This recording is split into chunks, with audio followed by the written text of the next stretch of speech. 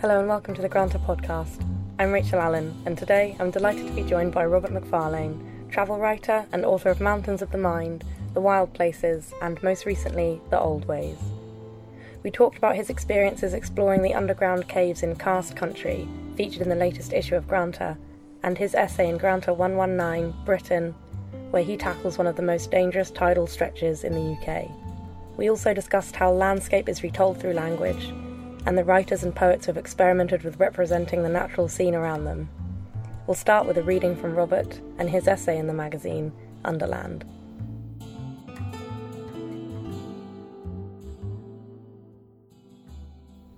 I could not have known, when we entered the Underland, that it would have its own stone saint stood in her niche in the rift's curved roof, hundreds of feet into the earth. I only saw her as we returned, though she must have watched us pass on the inward journey, pushing deeper down the fissure with the stream cold at our shins, on towards the cascades, the dry silence of the lower chamber, and the undivable sump. Her niche was of bright white dripstone, but she was picked out in mica that glittered blackly in my torch beam. Her arms were folded, her elbows sharply out, her garment flared, and her head was turned in profile to the left. There was something of the flamenco dancer to her, and something Marian also. She was nothing more or less remarkable than a speleothem, a mineral deposit transformed over thousands of years by chemical action in the limestone of the rift.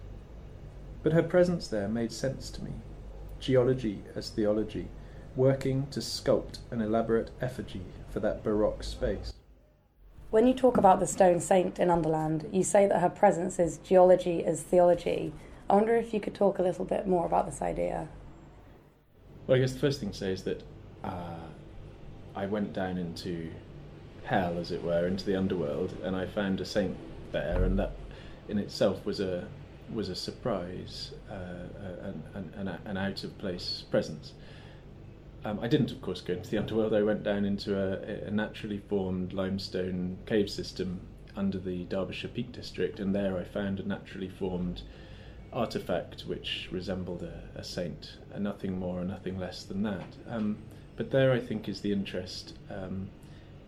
We have always made belief out of material, out of the stuff of the world, and Buddhism and Taoism are obsessed with sacred mountains in a British context, Callanish on the Isle of Lewis, or Avebury, the standing stones of the Marlborough, Wiltshire Downs. These are all places where human belief systems and the rocky stuff of the world coincide. And I've always been fascinated by that relationship between imagination and matter. And this was a weird little convergence of the two. It also, I suppose, when I travel in landscapes, I've found now that sometimes an event or a site or even an image, as it were, will be the kind of seed crystal that precipitates out understanding or a way of seeing that place. And in this case it was the saint, because I realised that this elaborate limestone environment full of drips and cascades and frozen motion and turbulence was baroque, was Catholic in that sense, and the saint made perfect sense in that respect. And it's also about the leap of faith that people take when they go up high mountains or down deep chasms. And talking about the belief systems and the history that surrounds the landscapes and the places that you write about, how do you manage the entirety of a history and a belief system when you're coming across a place or when you're attempting to write about a place? Well, you don't, is the simple answer, because every place will always exceed your knowing of it, no matter how assiduous a researcher you are. And when you're dealing with a geological context like the Peak District or any place, its age exceeds your knowing, exceeds your comprehension. Deep time is dizzying and vertiginous. So that said, there are certain landscapes where you need to be very careful of your history, places of atrocity, of dark pasts. When one's writing about Scottish landscape today, you need to think very carefully about the 19th century clearances and 18th century histories that have led to its kind of emptying of people, for example. I guess it's a kind of learned sensitivity to what is astonishing, and I'm not saying I always have that sensitivity, but you need to be vigilant to what's astonishing, you need to be particularly responsible about, what to keep, what to ignore, what to forget, because sometimes being ignorant or innocent is as revealing as being knowing and prepared. I always find it managed very well in your writing, and I suppose as well it's the idea of the changing landscape that you have to take into consideration. Is it the same approach? Do you come at that in the same way? In the sense that landscapes are kind of volatile places, I suppose that's yes. I'm fascinated by dynamism, by change, and by the way that landscapes are not exactly as you imply. They're not kind of wallpaper. They're not diorama. They're not static background that we move through. Actually, they change the way we feel and the way we think and the way we behave, second by second, instant by instant, and that fascinates me. So, from a writerly perspective, how do you write about flux? How do you write about flicker? How do you write about change the whole time? Light. Light is, we feel light. We feel it as a temperature. We see it as a shadow play or a light play. It's astonishing, transient, memorable, and it has no interest in language. So the writer is faced with the problem of how to record these superlinguistic phenomena. I kind of won't tire of the puzzle, though I'll never crack it. But the first thing you've got to do is break cliché, because cliché is always there for the majestic hills and the purple heather and the golden sunlight, but will never evoke, I guess. Yeah. And the idea of remaining truthful to a landscape as well, when you're trying to replicate a feeling or a vision. Yeah. Does that ever concern you that you have to try and replicate it in the absolute best way possible and remain true to how it makes you feel and how it objectively is? Well, objectively it is not so much, because we are all writing records of perception to some degree. The idea of a transcript of the material reality is unthinkable, because it doesn't exist linguistically. So what a transcript will always distort, however faithful it attempts to be. So I'm interested in perception, the record of perception, and the flux of perception. But sometimes it feels like you do need to develop a new syntax, or if not new language, at least new structures. So in an essay I wrote for Grant of Britain about the Broomway, which was this walking this offshore tidal path with a sheen of water over it that was like a mirror, I realised that the trope, the visual trope of that place was the mirror, was the reflection, and I tried to write a kind of palindromic or hinged language that turned back on itself and played mirror games. And again, in the essay we're talking about now, Underland, there's a section where I suddenly realised that I was in a place with no straight lines. It was pure flow and turbulence, the rock eroded by the water flowing at our very feet.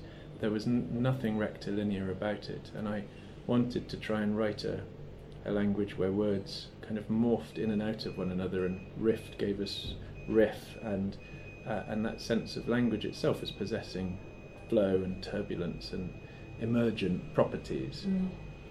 Talking about perception of a landscape and truth, I wonder if you're familiar with Elizabeth Bishop. Well, yes, I am, and she is astonishing on flicker, as it were. I mean, you've read her a lot. It reminds me of her poem The Map, yeah. when she is actually sort of focusing so intensely on a landscape, almost through a layer of protection. It's like she attempts very much to be objective, while at the same time being completely aware that she can never be truthful to the landscape that she's trying to put across. And that always interests me, that idea of staying truthful to a landscape and truthful to your feelings within the landscape while attempting a universal experience of that place. So it's quite a massive thing, I think, to attempt, and it interests me how writers sort of approach that. Well, yeah, I'm not sure there is a baseline of language is very bad at qualia, it's very bad at units of sensation and perception. That's not how it's built and not what it's really made to do. So you end up best guessing and approximating anyway. And I'm not sure that one is always working back to try and reconstruct that absolute sort of moment of perception. I think once one accepts that there will be mutation and adaptation, and that mutation will become, to some degree, the subject of the writing as well. Memory at work, misprision, and so on. Bishop Marianne Moore, Evan Boland in her poem that the science of cartography is limited. Yeah, these are great poets writing about these questions of limit to knowledge and representation. Absolutely. So I'd like to talk a little about the pieces that you have, both in the newest issue of Granta Travel and also in Granta Britain. In both of those pieces, you place yourself in rather precarious and perhaps dangerous situations, one very much underground and one almost very much out at sea. And I wonder if you could maybe talk a little bit about the situations and how you felt when you were there, and perhaps the comparisons between the two places.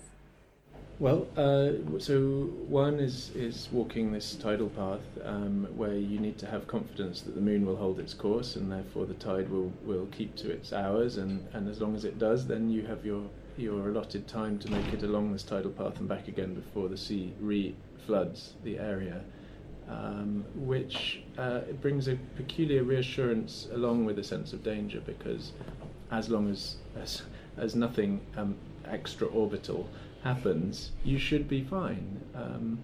But of course, walking out to sea is a very counterintuitive thing to do, even on shallow water.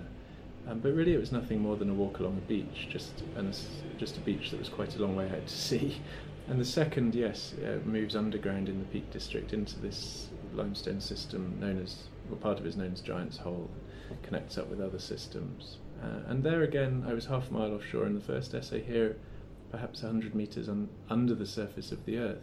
But in both, I found my way into other worlds, and I've long been fascinated by how close at hand the astonishing is and the undiscovered is, and these weird, sensational, in a deep sense of that word, environments can be discovered just off the Essex coast or just under the Derbyshire fields. And this wonderful phrase by an American writer called The Undiscovered Country of the Nearby, which I'm very too fond of quoting probably, but both of them are forays into that undiscovered country and attempts to find language to do justice to the strangeness I found out there.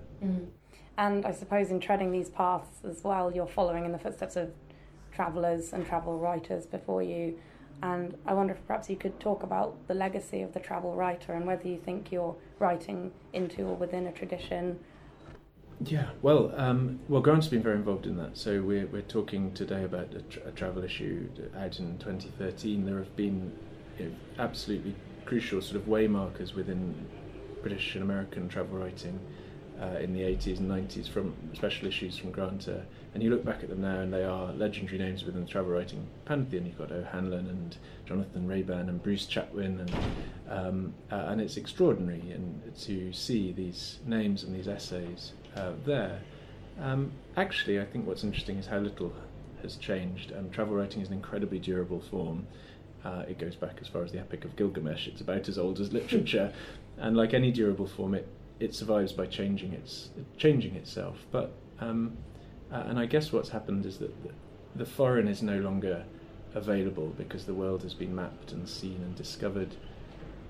There's a post-colonial sensitivity now at work. We know that old kind of late 19th, early 20th century vision of the travel writer going forth to discover knowledge and bring back the epistemological equivalent of the spices from the bazaar will not do for all sorts of reasons. And instead, writers are playing with form, playing with language, playing with destination, treating place as deep rather than as wide. Distance doesn't need to be great as a precondition of discovery. But actually Chatwin was doing that in the 70s, and Colin Thubron has done it magnificently in the 80s. And play has always been part of travel writing, stylistic play. Who did you read when you were younger? What inspired you to want to travel and write?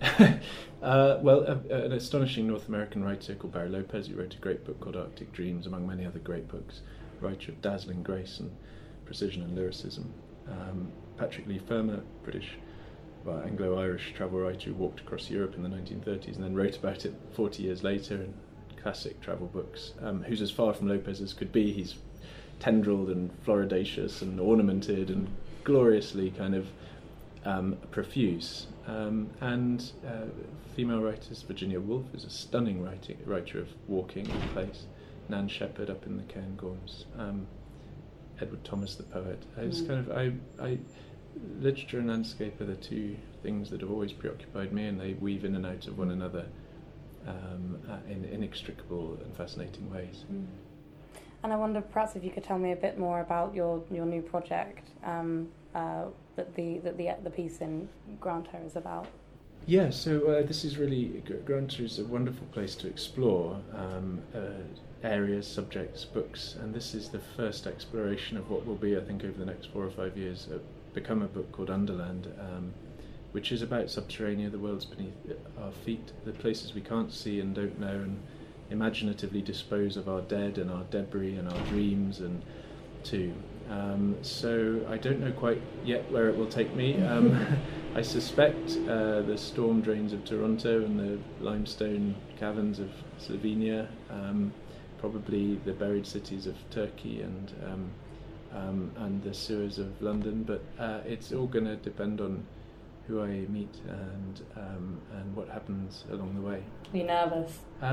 Yes, I'm constitutionally quite fond of light and space, but discovered while down in Giant's Hole and that claustrophobia was not there. It was not a problem to pass through a feature called The Vice, which I write about in there, which, if I had been instinctively claustrophobic, it probably would have told me then. Definitely. So anyway, I'm excited and look forward to connecting up these weird worlds. I think it's going to be a really interesting project. Thank you very much. Thank you for listening to the Granta podcast, available on iTunes, SoundCloud and selected British Airways flights. To subscribe to Granta, go to granta.com.